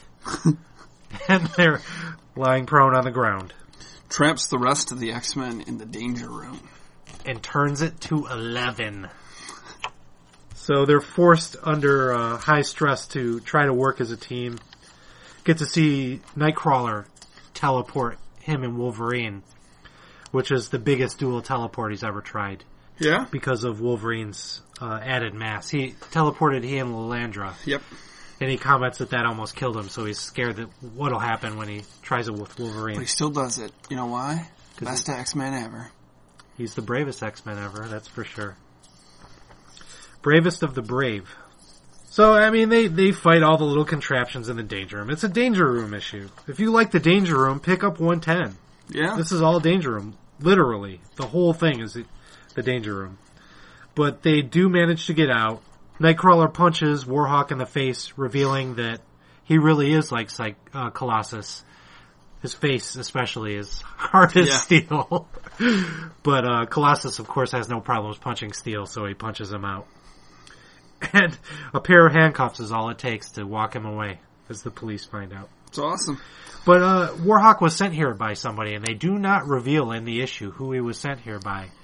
So it's possible, Sean, that there is a conspiracy unfolding. That is true. Unbeknownst to the X-Men. That's issue 110. That is. Enough said. That leads us to issue 111, which is one of Sean's favorites. Issue 111 was drawn, again, by Byrne and Austin, with a Cockrum cover, just like the last one. And as a kid, the cover confused me. I was a dumb kid, I guess. Because I never realized that it was Banshee on the cover. I always glossed over this issue when I was younger. That's Banshee on the cover. Because I always thought this was Arcade on the cover before I read it. And so part of my problem was that I didn't want to read it because I was like, Arcade's not that great. Yeah. I'm not going to drop $70 on a back issue. Exactly. Yeah, me too. And then when I was rereading it for this, I was like, whoa, not bad. Yeah. I think I also had this, for a time period, I had this confused fearing that it would be like the Kitty Pryde fairy tale issue. Yeah. You know? Right, which you're clearly not a fan of. Because you hate Cockrum. I like that issue more now as an adult than I did as a kid. Mm-hmm. But I was like, why do I want to... What? No, smash some fucking Sentinels. So the first page of this issue, you're just kind of dropped in the middle of the story, which is not something Sean's a fan of always, but this seemed to work out for him. The first page is great. You see Beast in his typical disguise attire with the big fedora and the trench coat with the collar pulled up. I call it the Raphael. Okay. I gotcha. Doesn't work for an X-Pod, but okay. Somebody out there is going to internet high five. High five! So, down in the, if you're actually looking at this page, and you, look down at the bottom, the little boy who's pointing is a young Jerry McDade. Yeah. Yeah, I see that. Freckled. That's right, he's a little ginger boy. I was looking at this page and wondering how many of these people in the page are people that Byrne knew. It looks like one of those pages where he's drawing likenesses. Yeah. And somebody out there might know. If you know, let us know. Cite us something that tells us who these people are, because I care and Sean doesn't. But dead center in the middle of the page you see the Beast, and awesome job of lettering on this page. Yeah. A oversized word balloon with him saying, I don't believe this. I don't believe this at all. Good job, letterer. Who is our old pal Tom Orzechowski. I don't remember how to say it anymore. I found out, now I already forgot. Orzechowski? That's not what it is. No? Nope. But he will eventually become the regular letterer on the book, and he was the letterer during the Mutant Massacre issues, which is when we mentioned it before. Now that I'm thinking of it, but Chris Yost would know how to pronounce it. He would. He knows everything because he is a beautiful person. So he immediately, I want to say this is the first one that he lettered, and he immediately makes an impact on the first page. You can see why he's the best. Enough said about that. Sean, Take it away. You do the talking. Oh, it's just kind of a fun issue as Beast starts to figure out that these actually are obviously. See, the interesting thing is, Beast hasn't met the current team of X-Men yet. So he believes that these are them, but he's not 100% sure. So with his fedora and his Phil Urich-esque coat, he must start doing some investigating to find out if they are, in fact, his future X-Men friends. These events need reporting. Exactly. He should have brought Ben Grimm along with him. They would have been quite a pair. Yeah, would have been awesome. Sean, I should mention, here in issue 111 of the X-Men, Alex has been kidnapped, as I did mention, but I did not mention that when he was kidnapped in Marvel Team Up number 70, he was kidnapped by the living Monolith. What? Damn straight. Who's trying to pull the old lock him up and steal his cosmic powers shit. Damn, again? This has sounded tired because we just heard this story earlier on this episode.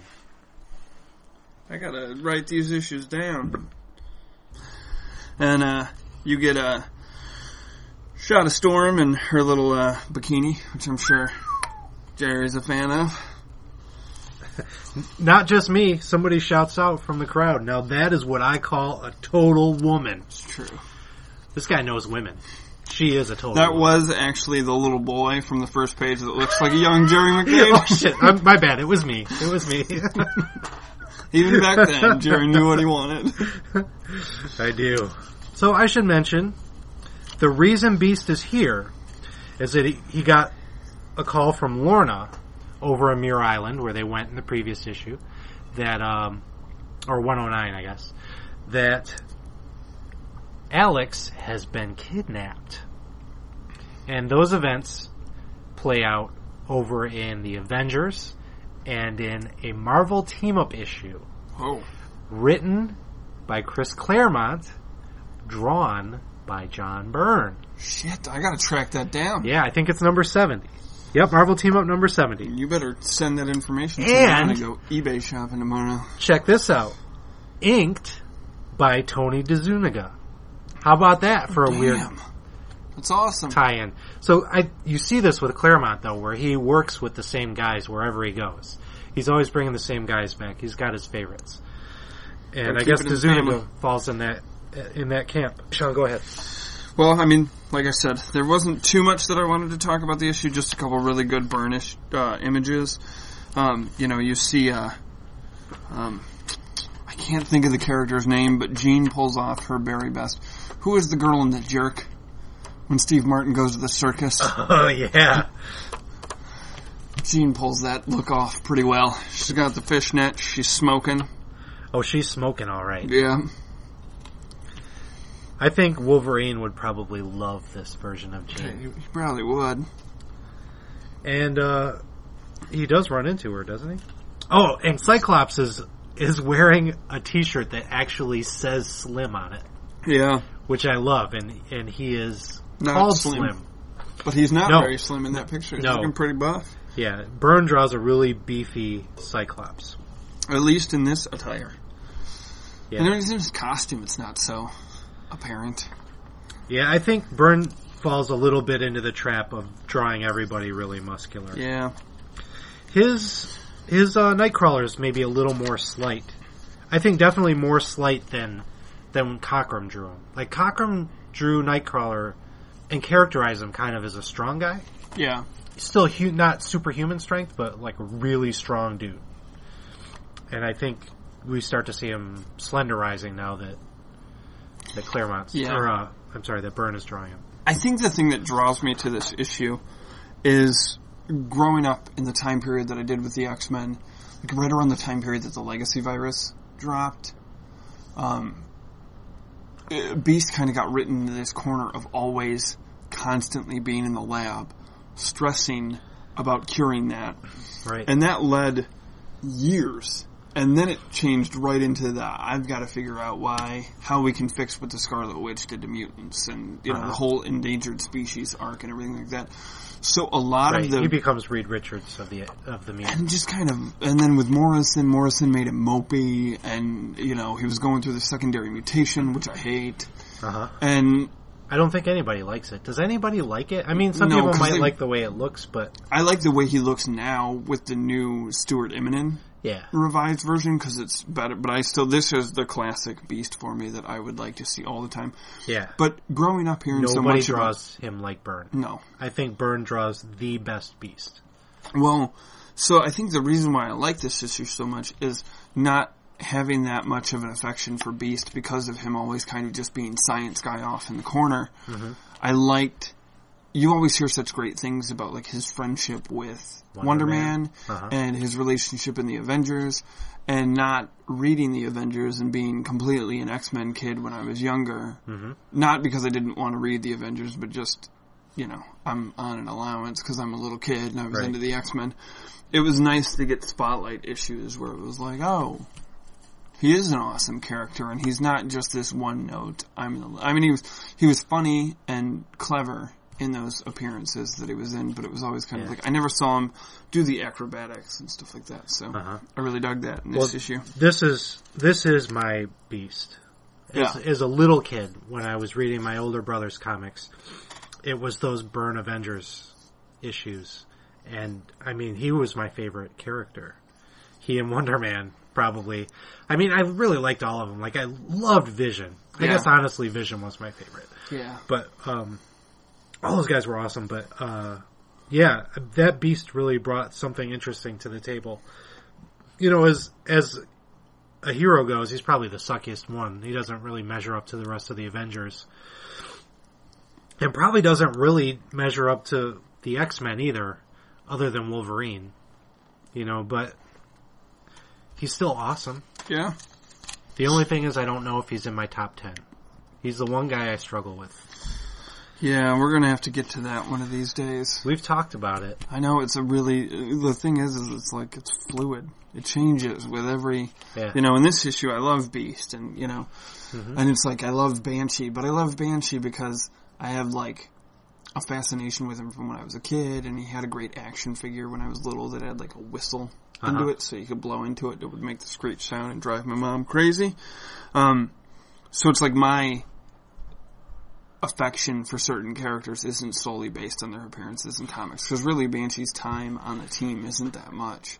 Right. But my name's Sean, his name is Sean, I'm Irish, he's Irish. Like, Yeah. it all. He had a cool costume. Although I like the blue and gold costume that he wore later in the late 200s when Right. him and Forge were like the only X-Men left.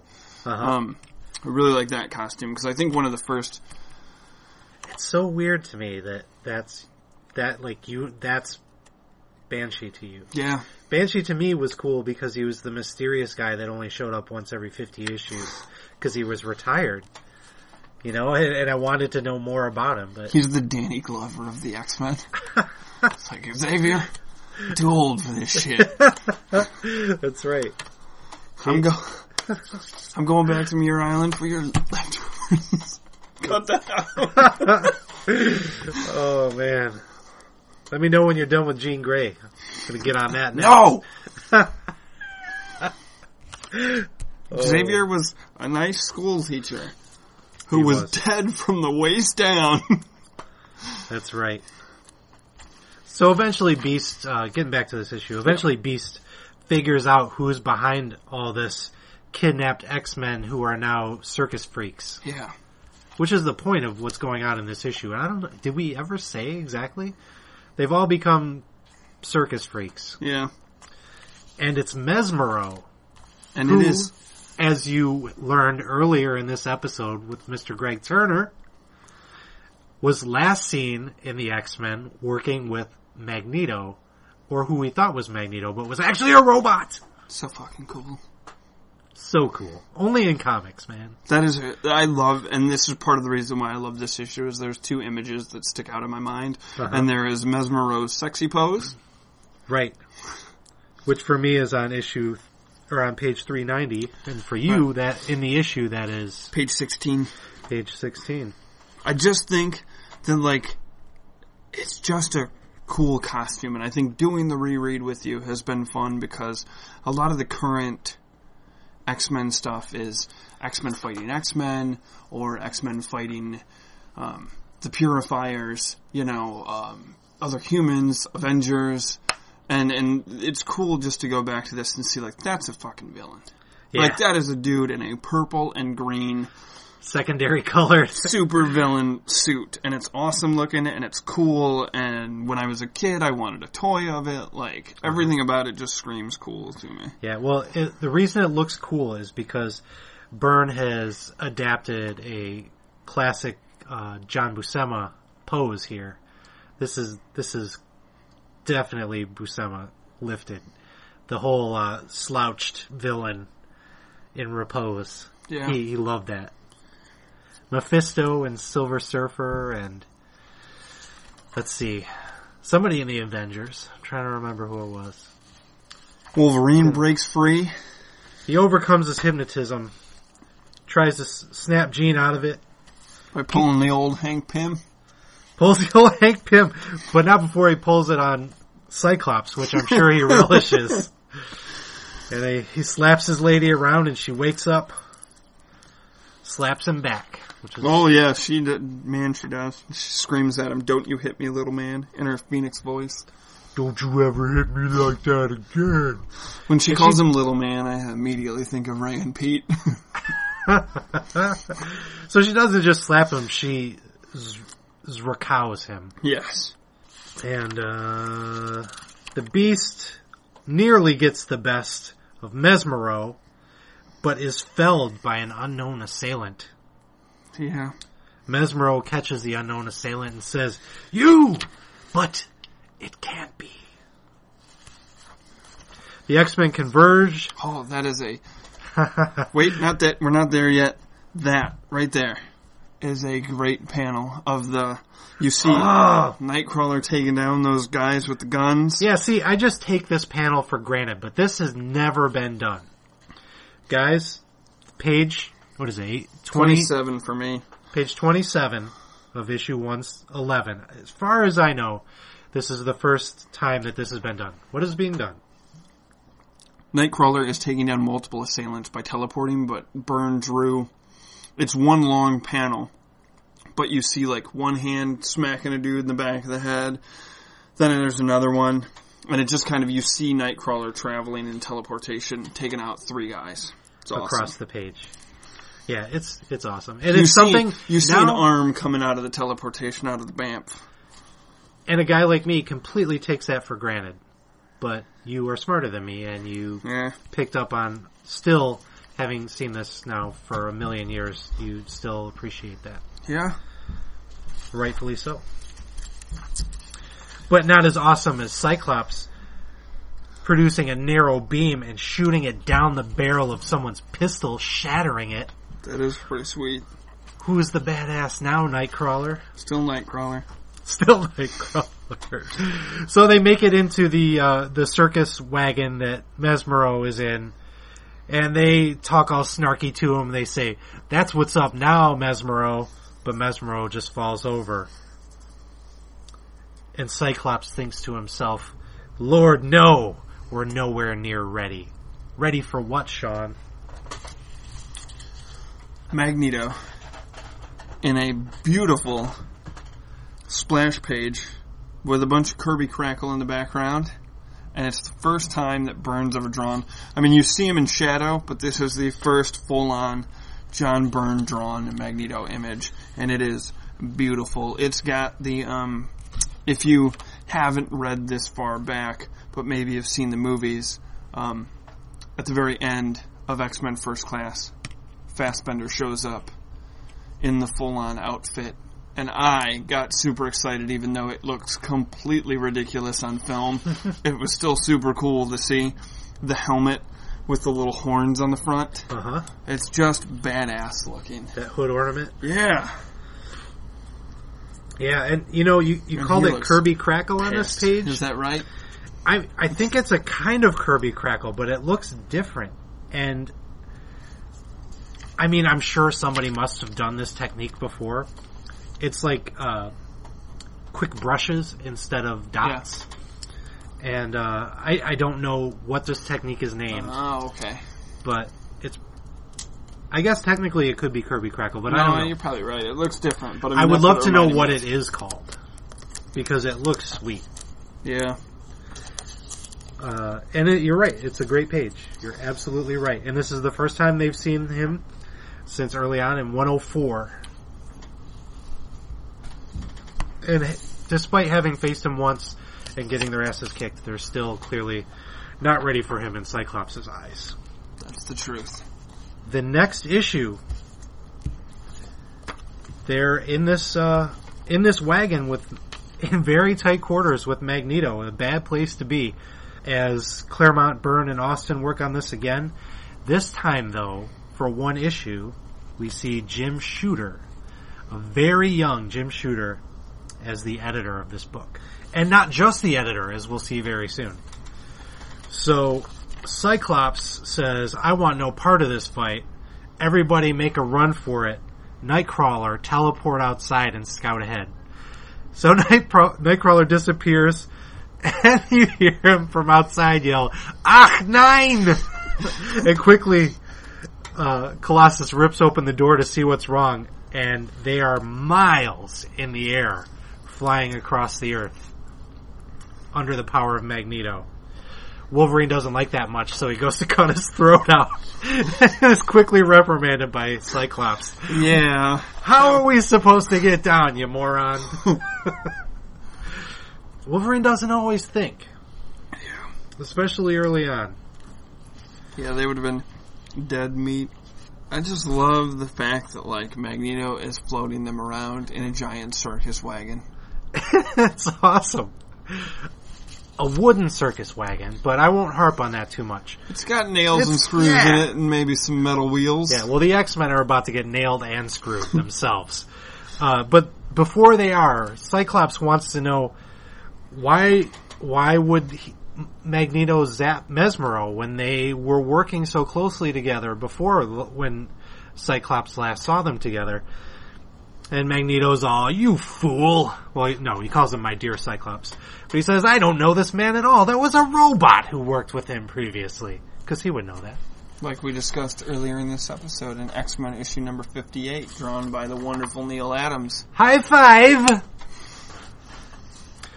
Now, we get to see a very special guest appearance at the bottom of this page, which is page 7, if you're reading along at home. You see a jet fighter following the wagon through the air, and it is piloted by 2 gentlemen, we assume, who are helmeted and masked, so you can't see their faces, but their helmets are labeled Tirador and Perez. And it may occur to you that the cover of this issue was drawn by a Mr. George Perez. Perhaps you've heard of him? And, for our Spanish-speaking friends, I know there are several of you out there, Tirador is Spanish for shooter, and likely references Jim Shooter, the editor of this book. So there's a little trivia for you, people. What else, Sean? What else happens? Magneto tosses Mesmero out the back of the wagon and is flying around like a complete asshole. Poor Mesmero. He does carefully float him down, though, right? Yeah, but still, it's kind of a dick move, if you ask me. They could have been friends. And then, in another one of my favorite things that I sorely miss in comics nowadays, the wagon floats down to Magneto's fucking lava base. Hell yeah. Lava base! Base in the middle of a volcano. And they do a cutaway. Double page spread across the bottom of the base. And it is ginormous. And as he mentions, it's just one of several of these that he has across the globe. Magneto is a pimp, you guys. He's not just angry. He's not just villainous. He's a technical wizard. And right as they're about to, land in the wagon, he just explodes the whole thing, making all the X-Men fall. I mean, not He far. carefully brings them 30 miles down to 10 feet off the air and then just explodes it and drops them. And the X-Men start fighting him, but of course they get quickly manhandled because 2 of the guys are entirely made of metal. Yeah. This is not a good matchup. No. And poor Beast gets zapped. Yeah. And in a manner that we will see again during the Dark Phoenix saga. And it's one of the images that's burned in my brain, that fight on the blue area of the moon when he fights the giant green robot with the little robot. Warstar? Yeah, Warstar. And he tries to get the what little up, guy. Toys? He tries to get the little one, whatever his name is, and he gets zapped for it. Same effect. All his fur stands on end. So they fight. They run at him one at a time again, like idiots again. Yeah. But fortunately, Jean's got some experience under her belt now. And she says, "What up?" to Magneto. He seems to be getting the best of her, but that gives Wolverine enough time to sneak up behind him, and he shacks him. Yeah. He sticks the adamantium claws right in his face, and Wolverine's sweating in this great page. And then he pulls a my older brother and makes him punch himself in the face once the claws are done. Why are you hitting yourself, Sean? Why are you hitting yourself? The sound effect, so many great sound effects when Burns drawing stuff. The sound effect is brow! Because he gets hit in his brow, I assume. Yeah. So now that Wolverine is down, the X-Men are now his prisoners, and he introduces Nanny. Mm-hmm. In all respects, you'll find her to be the perfect mother. So the X-Men are all strapped into these chairs that look a lot like the wheelchair you'll see Professor X in the future. Except these ones have the hands locked down. Yeah. An eye for an eye, X-Men. He's still bitter that he was shrunk to baby form. In Defenders number 16. Defenders number 16. I gotta look that up, see up and buy it. And he says, "An eye for an eye, you will not die, but you will soon wish you had. You will suffer as I suffered, to be aware of who and what you are, to each possess your powers in their fullest measure, yet to be as unable to use them as a 6-month-old child, to be helpless. If there is a hell, X-Men, surely it cannot be more terrible than this." And thus ends the issue. That is frickin' sweet. This will be the last issue we'll cover in this segment. X-Men number 113, now on sale monthly. It's about time. It's taken, what do you think, 2 years to this point of bi-monthly publishing? People are finally starting to realize this is the best comic out there and they want more. Now that Byrne's on it, I'm sure that was enough to push him over the edge. So, while the X-Men are locked up in issue 113 by Claremont Byrne, who now gets a co-plotter credit, which is big doings back in these times. A lot of artists have been fighting that battle for a long time. We see a Byrne cover for the first time. And it's a sweet cover. After the Perez and Layton inked cover last time, we see a great Byrne cover here. And this is also inked by Bob Layton, who you will probably know as the artist and writer, I can't remember, of Iron Man 129, Demon in a Bottle. This is the first issue edited by Roger Stern, and should probably take his fair credit for everything that happens here. Yeah. It is also the first issue released with Jim Shooter as editor-in-chief, who should take his fair share of the credit and blame for the things that are to come. As we get to the Dark Phoenix saga, we'll be mentioning the name Jim Shooter quite a bit. So, Magneto now he's attacking the Royal Australian Aerospace Research Facility. Like a boss. Yeah. Now that the X-Men are out of his way, and I assume everybody else is occupied with other things. I remember reading something about Fantastic Four were tied up with something. Yeah. The Avengers were off planet, or I can't remember. But folks, they're not here.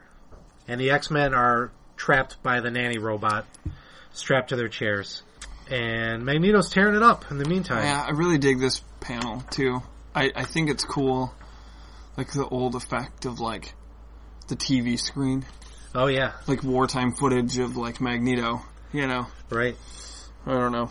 Anytime I see this, like when I read The Watchmen, which you're not a fan of. I did read it, though.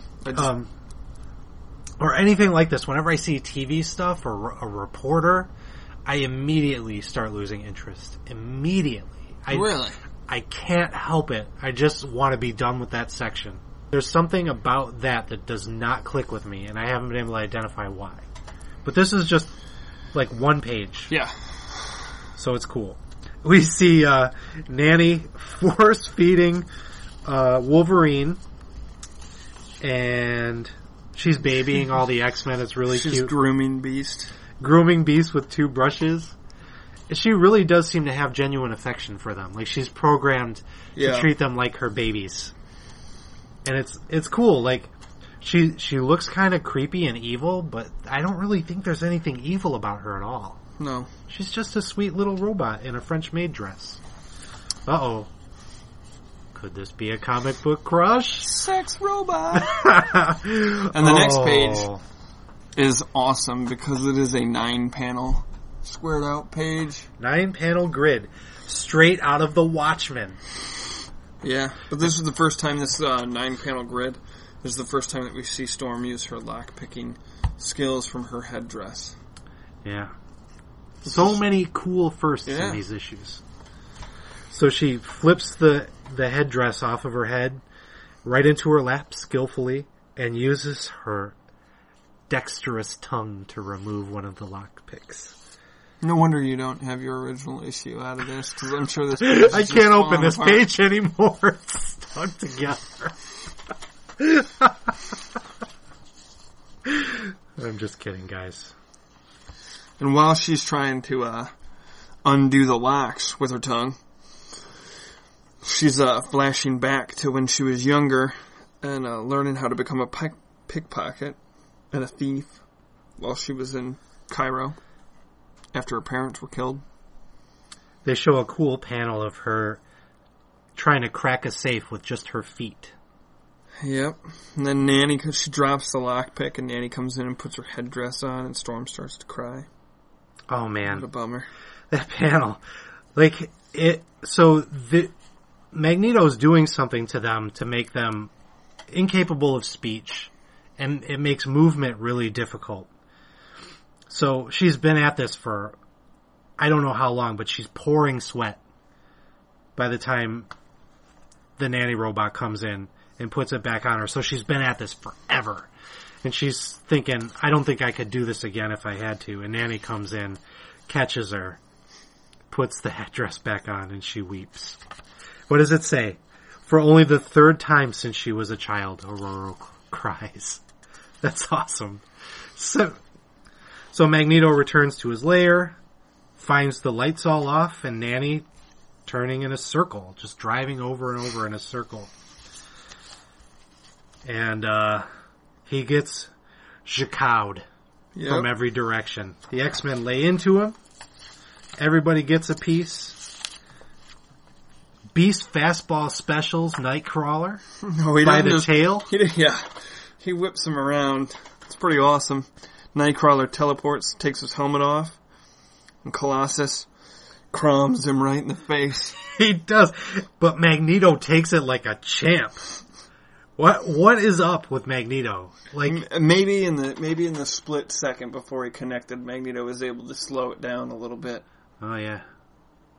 Or maybe he's just all man. Yeah, maybe. It's possible, but it's like, bitch, I survived the Holocaust. Punch away. It definitely looks like the X-Men are starting to get the better of him, though. So he does what any smart villain will do, and he trashes his base, grabs his helmet, flies off, leaving them in this giant sub-volcanic melting base. Beast grabs onto Jean, kind of separating her from himself and her from the rest of the X-Men. Magneto takes off. On that page, this would be page 29 for you? Yes, 27. As they get separated, Scott yells, Hank, Jean! What does that panel remind you of? Blue area of the moon, buddy. Yeah. Blue area of the moon. Very reminiscent of her getting laser. In the 90s cartoon, when all Scott did was yell, Jean! He's worried. He's a worrier. He was like Michael in Lost. Every time he'd scream Walt, that's all Cyclops did in the cartoon. Poor Michael. Poor Michael. Michael got robbed. Walt got robbed. It's not his fault he got old. So Jean and Beast escape, but they escape to the wintry Antarctic. Or the Andes, or somewhere. Or Detroit today. It could have been Detroit today, for sure. And Hank picks her up, tells her it's going to be okay, starts to carry her, but runs out of strength, collapses on top of her unconscious form, and it says, to be continued. And that's where we will leave this segment, folks. So, any parting words, Sean? What do you think of this segment of the run? Where does this rate compared to everything else we've read? Compared to everything, this is where, I like the Cockrum stuff, but the Byrne stuff is where I feel like the team finally starts to come together, because I feel like Claremont had a good relationship, as far as working wise. I don't know about behind the scenes, but I mean, they did some good work, but I feel like Byrne and Claremont are the Lennon and McCartney of the X-Men. Might not always get along, but I think the stuff that they did will always go down as classic. Yeah. And I don't think that it... Listen, I have stuff that means more to me personally because of my own attachment to it, but I don't think that the X-Men ever get better than this. I think the team's perfect. I think for all today's talk about, making sure that... the argument about, female characters being represented in comic books today always kind of... I understand it, but at the same time there's a part of me that looks back at this and goes, Storm and Phoenix are probably more powerful than Phoenix alone is more powerful than the rest of the X-Men. Yeah. And then you add in Storm, who really, prior to Jean getting the Phoenix power, several of them comment on Storm being the most powerful X-Men. And seriously, I think that Storm is probably one of the most powerful X-Men, and then when Jean has the Phoenix powers, so it's reading the X-Men books, it was there were always really powerful women in the book. So I honestly think that the team is at its best, like its most fearsome if you were a villain, because I think every facet of the team is covered in this really well. Mm-hmm. I agree. Yeah, I think people have hang-ups about the Claremont Burns stuff. You know, clearly it's revered by a lot of people, but there are always those snarky people that talk about how wordy Claremont is, and just stop and appreciate these stories for what they are. Appreciate the firsts. Appreciate that everything that comes after it, for better or for worse, is built upon what's happening in these issues. And that almost every page you're seeing something for the first time. And that they're really special and they should be cherished. Agreed. That's all I have to say about that. I've done enough talking. So, I think the next episode we've got coming will be probably the second half of our conversation with Greg Turner, and you will hear the next bit of Claremont Burns storytelling, Be It the Savage Land. Oh, one of my favorite places ever. So until then, goodbye.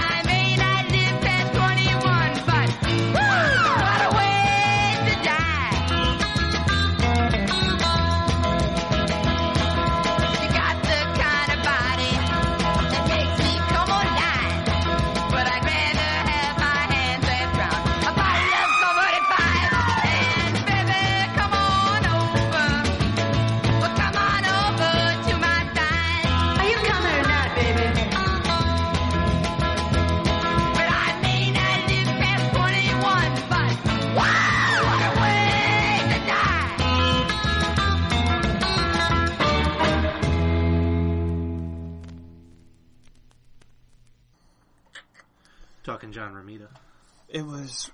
He came back like early 300s, and that was when I first, because I never realized it was him when I'd go back and like read the stuff that you grew up with. Because it wasn't that, like, he was always the black guy to me. Like, that's how I knew him, was he was like, everyone had fucking square faces. Drawn out of shapes. Yeah. Like a more fleshy Kirby. Because you know Kirby, like, everything's crazy. Like, that's what... Square fingertips. And yeah. That's what Romita Jr. reminded me of in the first couple, like... Because I want to say that I picked up Uncanny, like, right around the time that Bishop started. Mm-hmm. So it would have been, like, after the Image dudes left. Was it? I feel like it was, like, I came onto the book when, like, I don't even know how you say it. Because Portasio was doing it. Okay. Yeah, so he's one of the guys that left for Image. Right. He left, and they scrambled, and it was Brandon Peterson that took over Uncanny for Execution. Because Right. The Image guys bailed right before Executioner's song, basically leaving those guys in the lurch with like, holy fuck, we have to put together this whole event. Yeah. Which is cool to look at that, because it's like, that's actually one of my favorite events, and I think it's one of the events that it's clunky because it's like super Strife's like 100% Bond villain, like I'm gonna fucking go on for 20 minutes about my evil plot. And there's some weirdness with like, there's this one scene where he's like force feeding Jean Grey baby food. Yeah. But so I think that was Brandon Peterson, if I'm remembering correctly, and then Ramita Jr. took over, and I was like, why does everyone look like they were like Legos? Yeah. The kids are proportioned like Legos for sure. But yeah, big heads. I would like to see Ramita Jr. on Power Pack. Oh my god, you ruined. That was one of the things, like, I really liked his most recent Captain America run with Rick Remender. But you did one of those, like, I'm in a relationship with someone and you point out their flaw and then I can't unsee it. Because you tweeted something, or you told me at the shop, you were like, look at the kid's head. It's like it's a big head. Oh my god, they're all big heads. Yeah. Anyways, I don't want to go on and on about John Romita Jr., but... Well, I mean, it is a topic for now. It is a current event that he has left Marvel. And, I mean, I had heard rumblings about this a while ago, and I think I knew it was coming, but, like, until it actually happens, you don't really believe it. And he's a guy that's, to me, is synonymous with Marvel in the way that, like, Kirby was. Even though Kirby went to DC for a stretch and did what some consider his best work while he was there with Kamandi. I mean, people love Kamandi and, New Gods or whatever. Yeah. Okay, so you being more of the comic book historian than I am, has he ever worked for DC? Romita Jr.? Yeah. I mean, it's possible that he's done some work for them, but I don't know any. Okay. I could go on the internet and find out, I guess, but... That's not our style, man. It's not our style. I mean, anybody could do that. Research. I could go back and edit it into the episode that I had the answer, but I'm not going to. Since we don't really read DC, how would we know that? Exactly. I mean, I did have my time where I was reading a lot of DC titles regularly, but I can tell you during that time period in the early 2000s, he didn't do any that I know of.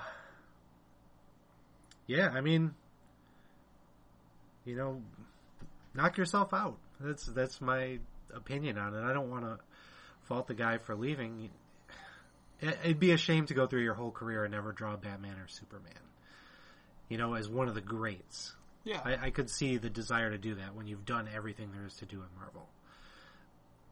But I made this analogy before. It would be like 49ers fans when Jerry Rice went to the Oakland Raiders, or when Joe Montana went to the Chiefs, at the end of their career. Like, that would suck. Yeah. To see that happen. And this is going to suck for me. And I got a lot of negative response when I said that on Twitter. But, dude, I could go good morning on Twitter and people are going to be like, hey, fuck you. Yeah. Well, basically, it just, that's fine that there are DC fans that are excited he's coming and that there are people that read DC Comics and like them. I don't happen to read DC Comics. And so I probably won't be seeing any of his work. And that's too bad for that respect. But it's more than just that. Like, he, in a way, is a big piece of Marvel Comics. And Plus, everything he's done will always be there, but... Plus, he's a big piece of your Marvel comic history. Yeah. So I understand that. I mean, it's like when I see... The guy drew the first X-Men comic I ever bought. Yeah. Over 30 years ago. I understand. And I've been reading his comics for 30 years. That's why every time I see somebody shit on Lobdell online, I'm just like... Right. I get it. Yeah. No. Yeah. But I it's like understand one what of you those mean. things where like there's certain stuff that everyone has like rose-colored glasses for. Yeah. Like, I mean, I've taken shots at Romita before. He's done some stuff that's really disappointed me. And I said before we started recording, I might as well say it on the record that I'm disappointed with Marvel for letting him go, because I think they should have done everything they could. And maybe they did do everything they could, but they should have done a little bit more to try to keep him around, because the guy is like a piece of living history. But I'm a little disappointed with him because I don't think the work that he put out in the last few years was everything it could have been, because of his creator-owned book that he was putting most of his energy into.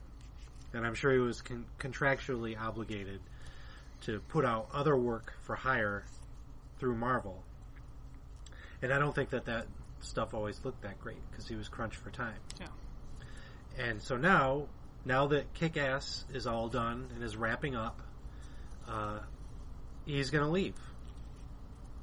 And he's going to concentrate on one title, and it's going to be the best looking book he's probably put out in forever, because he's focusing on it. And it does bum me out a little. Revelation I had today. It bums me out that that's going to happen over at DC and not at Marvel. I've said enough. There you go. Do you have anything else you want to say about it? No, I mean, Cool.